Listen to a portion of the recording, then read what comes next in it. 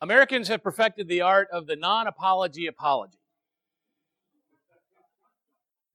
We grow increasingly skilled at saying words that almost sound apologetic without actually expressing any real remorse or taking any responsibility whatsoever.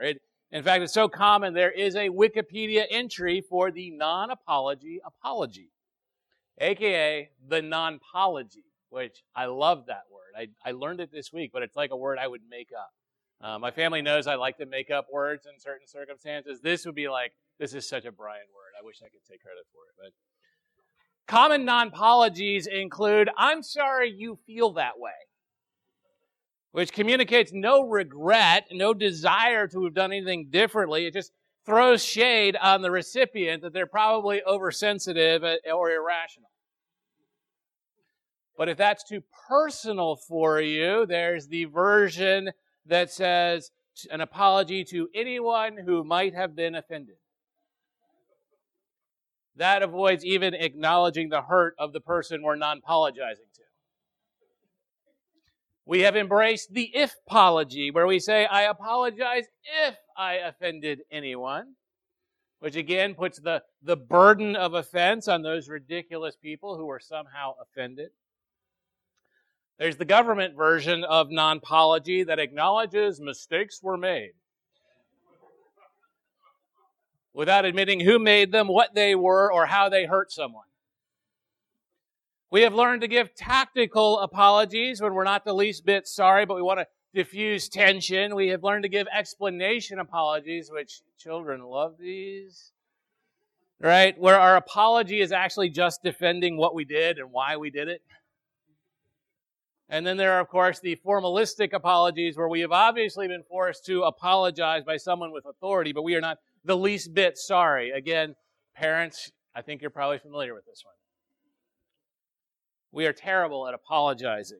In our selfish, defensive, narcissistic, and indeed litigious culture, there is little that we dislike more than really actually having to admit we did something and explore the pain that we might have caused in the process, or take responsibility for something, or acknowledge that we need to eat some crow. Unfortunately, of course, non-apologies only make situations worse, and so we miss out on the transformative and reconciling power of a true apology. Real apologies begin with real sorrow for what we've done, and then they go beyond that. And as followers of Jesus Christ, we should be great at apologies. We should be quick at apologies. We should love apologizing. Right? It sounds weird, but we ought to. And yet we are often challenged, just like everybody else, either to actually feel sorry for what we did or to move beyond it. Because sometimes we kind of go to the other extreme and we just can't get past being sorry. And so whether you struggle to acknowledge and feel sorry for what you've done, or whether you get stuck at the opposite extreme and you just can't get beyond guilt and shame for past mistakes, once again, the Psalms teach us how to deal with the pain and the cries and the needs of our hearts. The Psalms teach us how to honestly express our sorrow and embrace God's forgiveness. And there's perhaps no psalm that is more powerful in this regard than Psalm 51. This Psalm of David begins this way: Have mercy on me, O God, according to your steadfast love. According to your abundant mercy, blot out my transgressions. Wash me thoroughly from my iniquity and cleanse me from my sin. For I know my transgressions, and my sin is ever before me. Against you, you only, have I sinned and done what is evil in your sight, so that you may be justified in your words and blameless in your judgment. Behold, I was brought forth in iniquity, and in sin did my mother conceive me. Behold, you delight in truth in the inward being, and you teach me wisdom in the secret heart. Purge me with hyssop, and I shall be clean. Wash me, and I shall be whiter than snow. Let me hear joy and gladness. Let the bones that you have broken rejoice. Hide your face from my sins and blot out all my iniquities. Create in me a clean heart, O God, and renew a right spirit within me. Cast me not away from your presence, and take not your Holy Spirit from me. Restore to me the joy of your salvation, and uphold me with a willing spirit. Then I will teach transgressors your ways, and sinners will return to you. Deliver me from blood guiltiness, O God of my salvation, and my tongue will sing aloud of your righteousness. O Lord, open my lips, and my mouth will declare your praise. For you will not delight in sacrifice, or I would give it. You will not be pleased with a burnt offering. The sacrifices of God are a broken spirit, a broken and contrite heart, O God, you will not despise. Do good design in your good pleasure. Build up the walls of Jerusalem. Then will you delight in right sacrifices, in burnt offerings and whole burnt offerings. Then bulls will be offered on your altar. The attribution of this psalm is a psalm of David when Nathan the prophet went to him after he'd gone into Bathsheba. It's a psalm of deep remorse when a man who had been refusing to admit, even recognize his own evil was finally broken by it. And it teaches us how to admit our sins and our mistakes. And it teaches us how to move forward when we feel trapped by guilt and we're ashamed of our past and we're burdened by the labels of the world that has placed on us because of our mistakes.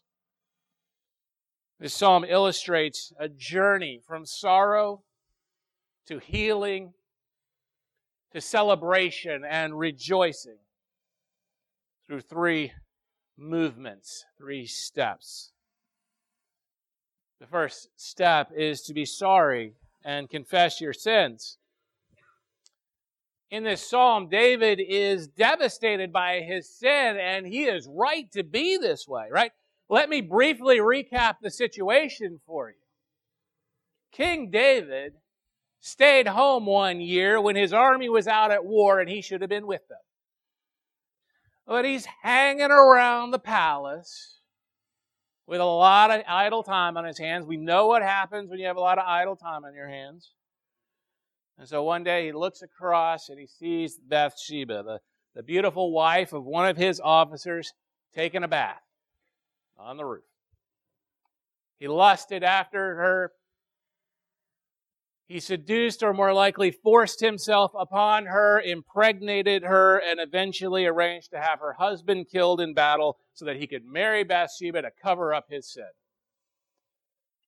David broke 3 of the 10 commandments. He coveted his neighbor's wife. He committed adultery and he committed murder.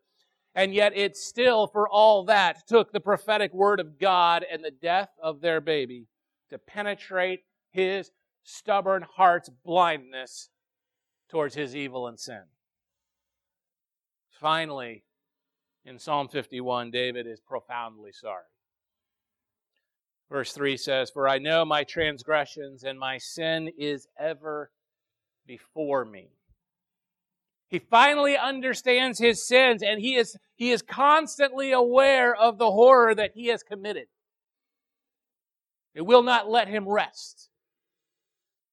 This is a psalm of brokenness and confession to God, full of genuine sorrow for what he has done, and not just the consequences. Right? Because so often I didn't talk about the version of the non-apology where we're only sorry because of the consequences. He is sorry for what he has done.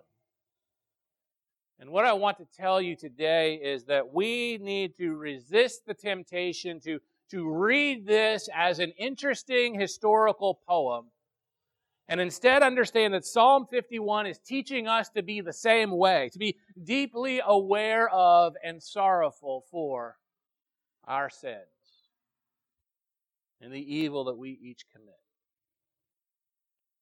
See, healing and transformation begin with admitting that we all sin against God. We do. And you might be sitting here thinking, you know what, my stuff is not as bad as David's.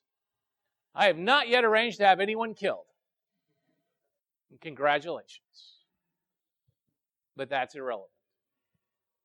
Right? We have all done things or failed to do things which have hurt others, which have disobeyed God's clear teaching, or have benefited ourselves inappropriately. This is why Romans 3:23 is crystal clear. For all have sinned and fall short of the glory of God.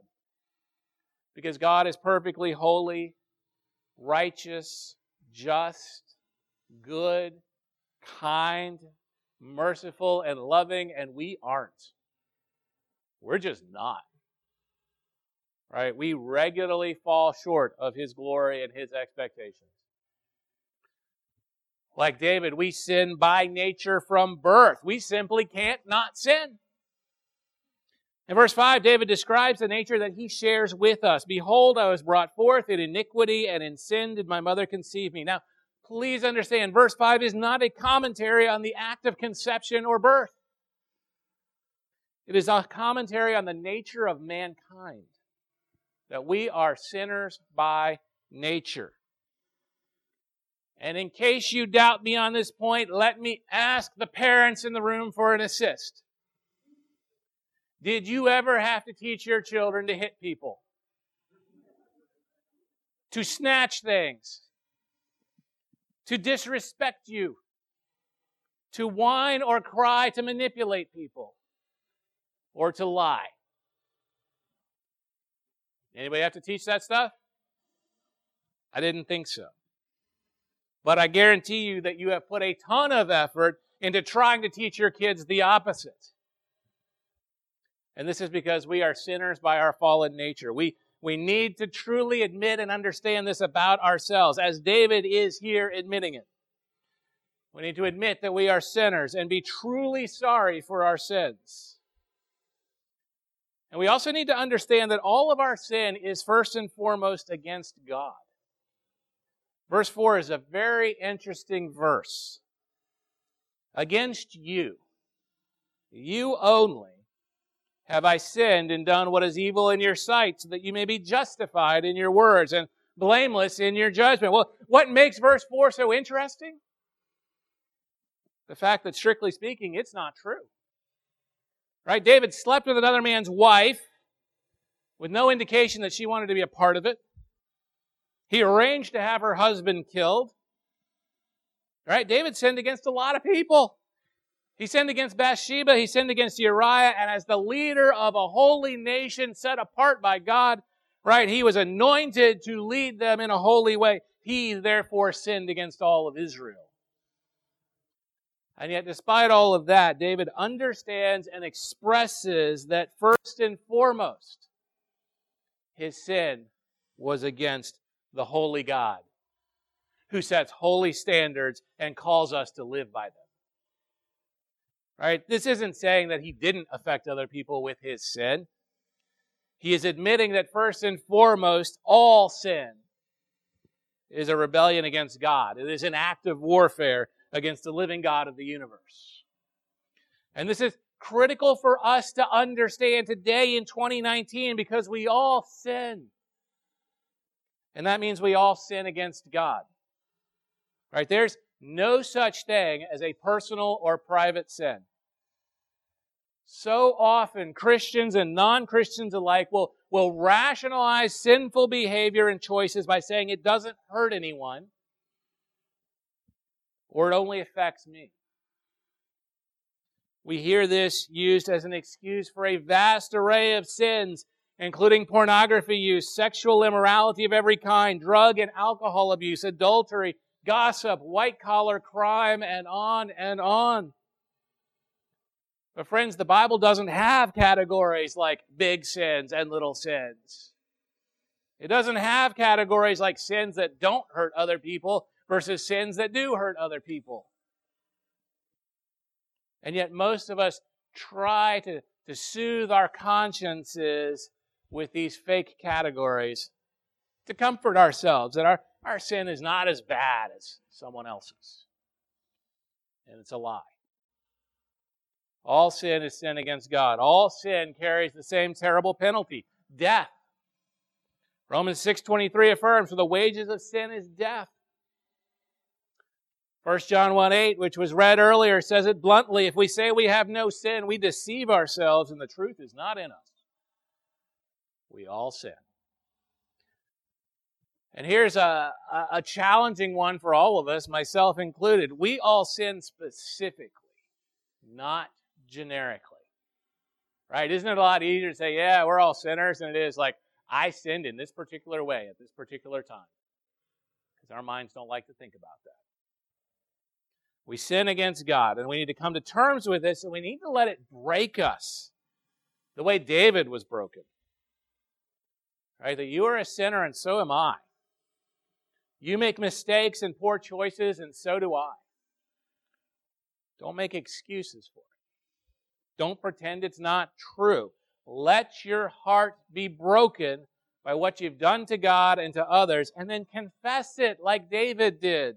Confess it specifically and ask God to forgive you, just like David did. And here's the thing. God loves to hear our confessions. See, He already knows our sin. We ain't surprising Him when we come to Him. He's not surprised. He knows what we have done, but He loves it when we recognize what we've done and come to Him asking forgiveness. This is what David is expressing in verses 16 and 17. For you will not delight in sacrifice, or I would give it. You'll not be pleased with a burnt offering. The sacrifices of God are a broken spirit. A broken and contrite heart, O God, you will not despise. See, David understands that God's not really that interested in us following required religious rituals when we're still wallowing in our sin and haven't bothered to apologize for it. In truth, God delights in our honest confessions. He delights in our holy sorrow for our unholy words and actions. Because that sorrow is the beginning of renewal and transformation. The next step in our journey towards God. The next step of David's journey. And that brings us to that second step, which is to embrace God's forgiveness and transformation. We have a wonderful assurance that when we recognize our wrongdoing, and when we are genuinely sorry for it, then confessing it to God and asking His forgiveness, He is faithful and He completely forgives us. See, David paints this beautiful picture of God's forgiveness throughout the psalm, particularly in verses 1, 2, and 7. Blot out my transgressions. Wash me thoroughly from iniquity. Cleanse me from my sin. Purge me with hyssop, and I shall be clean. Wash me, and I shall be whiter than snow. These verses are overflowing with Old Testament language that describes total forgiveness, complete purity, and full restoration of relationship with God. Once God forgives us, there is no stain or shame left over. We may struggle to let go of it in our own heart, but God has already gotten rid of it. He holds nothing against us after He forgives. It's not like when we forgive and then a week later we throw it in a person's face. God never throws for these things in our face. When He forgives, it is total. Verse 9 describes His choice to completely remove our sins from His attention and thought forever. Hide your face from my sins and blot out all my iniquities. And this is exactly what God promises when we ask His forgiveness and when we embrace it. 1 John 1:9 guarantees if we confess our sins, He is faithful and just to forgive us our sins and to cleanse us from all unrighteousness. All. Even yours and mine. God forgives all our unrighteousness, ugliness, sin, and shame when we ask Him to. And He doesn't forgive us because we deserve it. He doesn't forgive us because we've beaten ourselves up sufficiently for our mistakes. He doesn't forgive us because we promise that we're never going to do it again. Because He's heard that one before. He's smart and He knows that we're going to be at His feet asking His forgiveness again one day. So He does not forgive because we make bold promises. God forgives us because of who He is. This is what David appeals to in verse 1. Have mercy on me, O God, according to your steadfast love. God is merciful and loving, and His forgiveness is by His steadfast love, mercy, and grace. This is the good news of the gospel of Jesus Christ.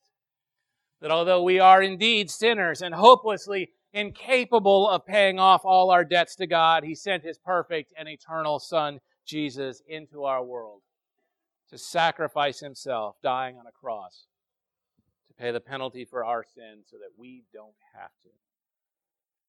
Romans 5:8 explains, God shows His love for us, that while we were still sinners, Christ died for us.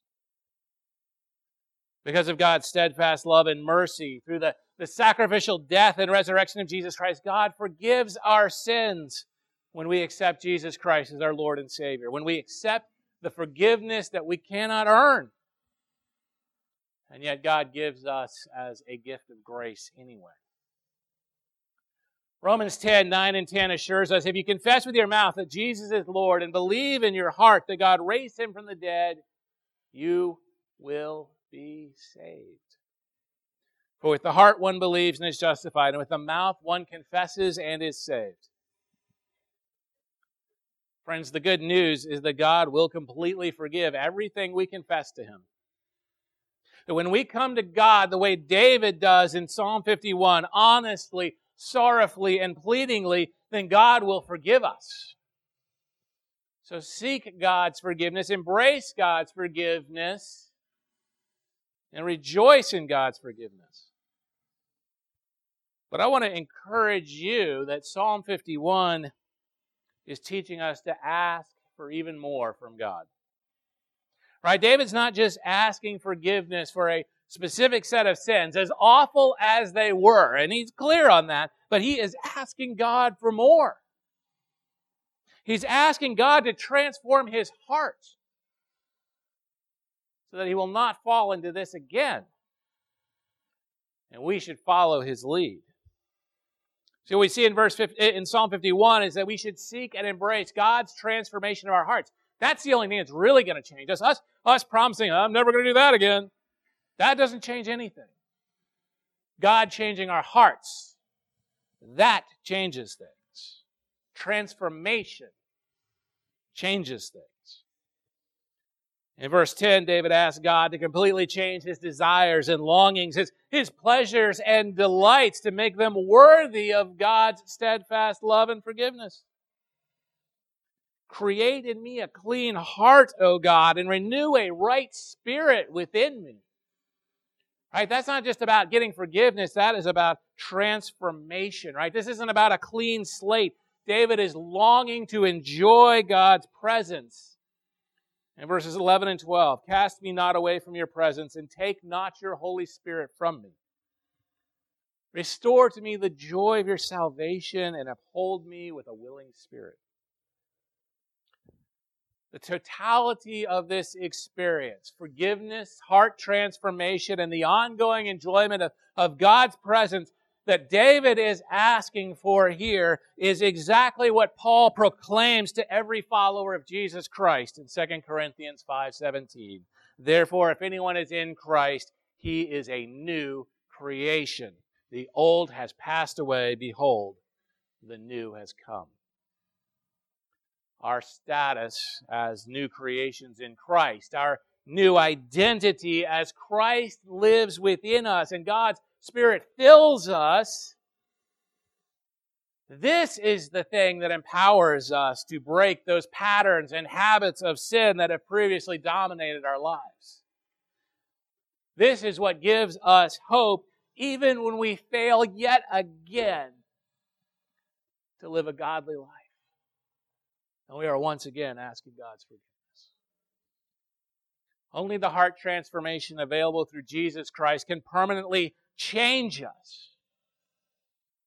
Because we have to realize that the sin that we're so broken up about at times, that we are confessing to God and asking for forgiveness for, that sin flows inevitably from what is going on inside our heart.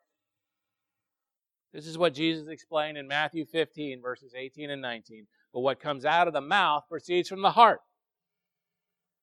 It's a scary thought when you think about what comes out of our mouths sometimes. And this defiles a person, for out of the heart come evil thoughts, murder, adultery, sexual immorality, theft, false witness, and slander. The heart transformation that David is crying out for, that we so desperately need, is available to everyone in Christ. It is available for every sin that tempts you.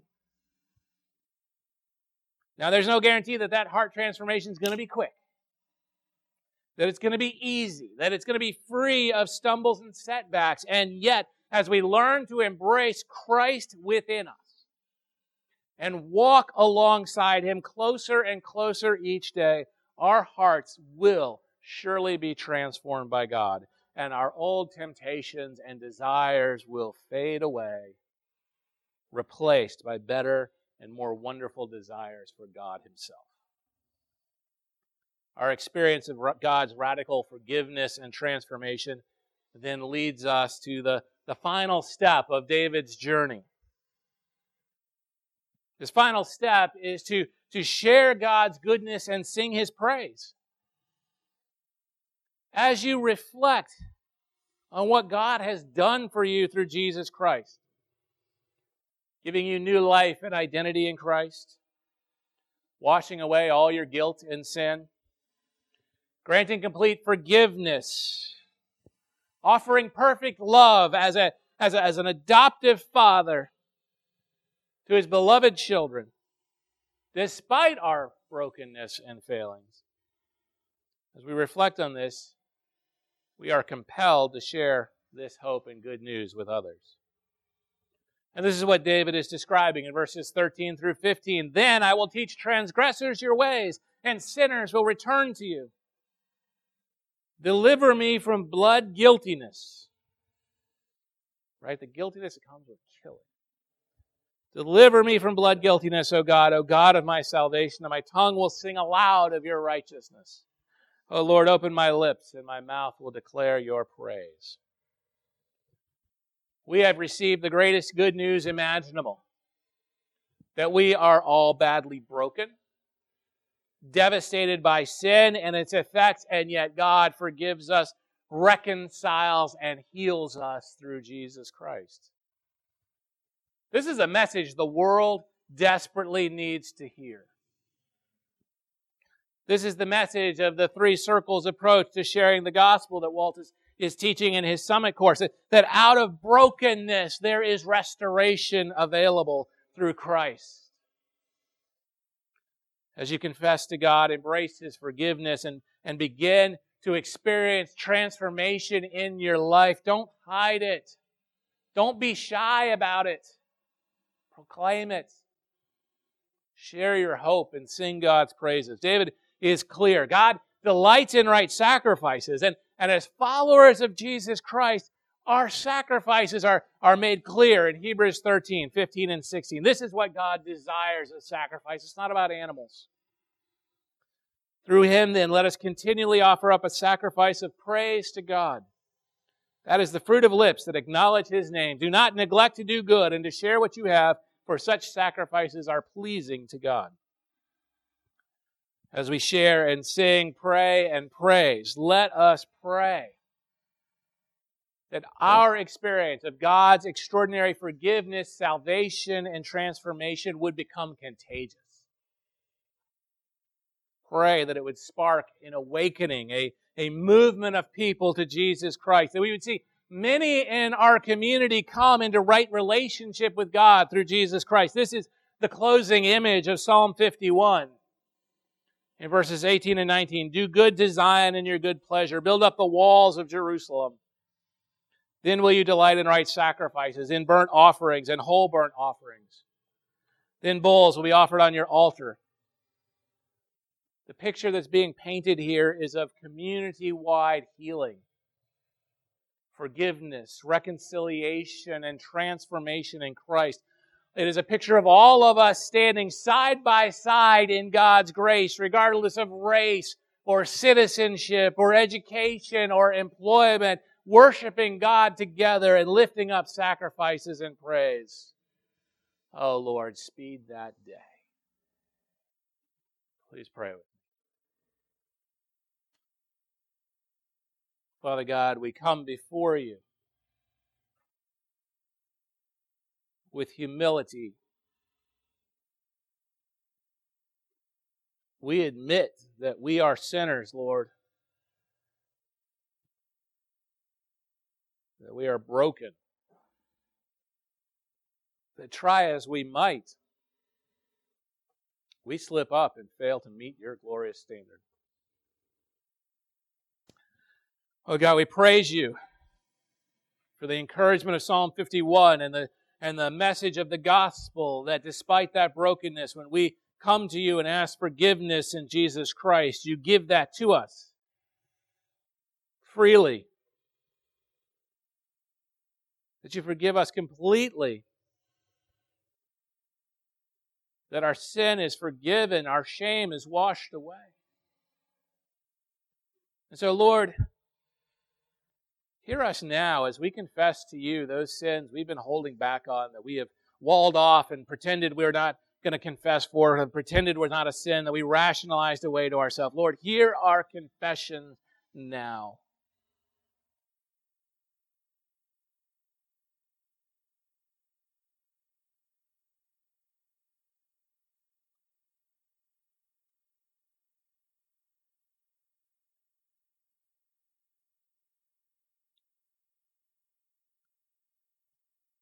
Father God, forgive us. Forgive us of what we have confessed to you. Father God, we praise you because your word tells us that in Christ you are faithful to forgive.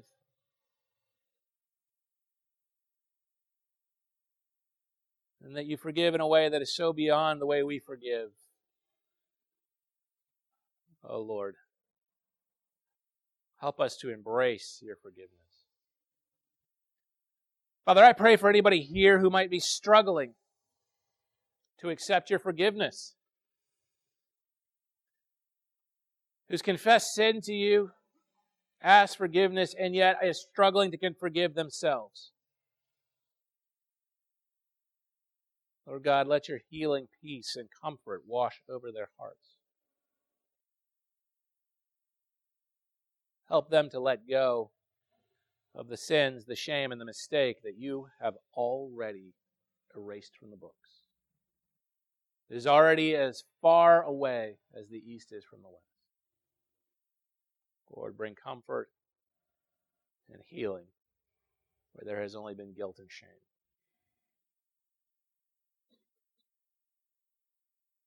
Father God, transform our hearts. We each have a heart condition